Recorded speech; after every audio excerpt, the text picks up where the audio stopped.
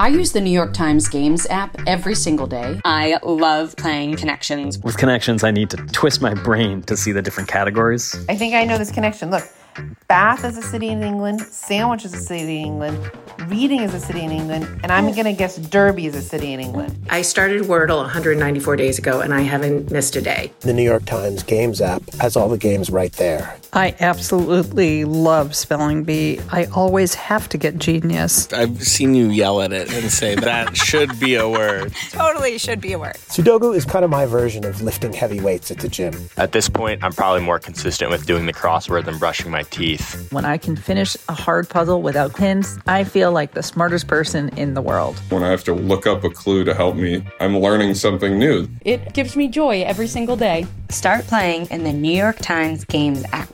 You can download it at nytimes.com/gamesapp. From the New York Times, I'm Michael Barbaro. It's Monday, January 6th. Here's what you need to know today. On Sunday, Iran's leaders and their allies began to openly discuss plans for retaliation against the United States for the killing of General Qasem Soleimani, saying that they would target America's military bases and its soldiers.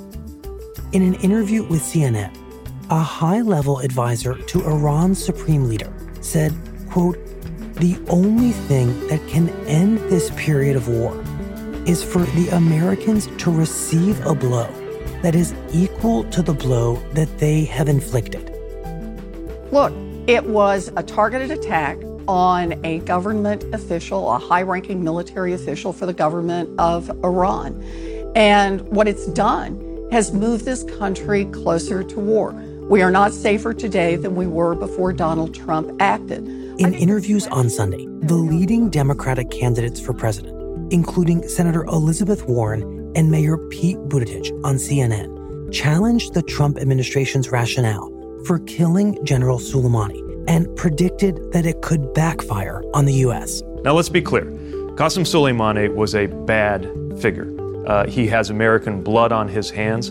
None of us should shed a tear for his death. But just because he deserved it doesn't mean it was the right strategic move.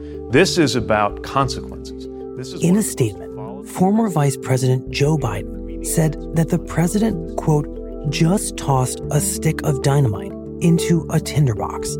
And Senator Bernie Sanders, at a campaign stop, accused the president of violating his campaign pledge. Trump promised to end endless wars.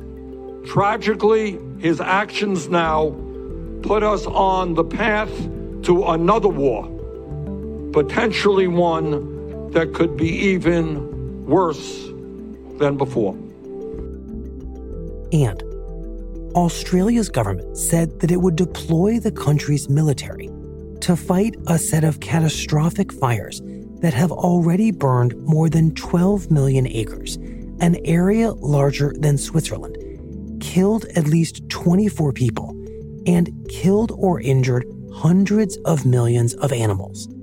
The Times reports that the fires are now so large and hot that they are creating their own weather patterns, further fueling the blazes. That's it for today. I'm Michael Barbaro. See you tomorrow.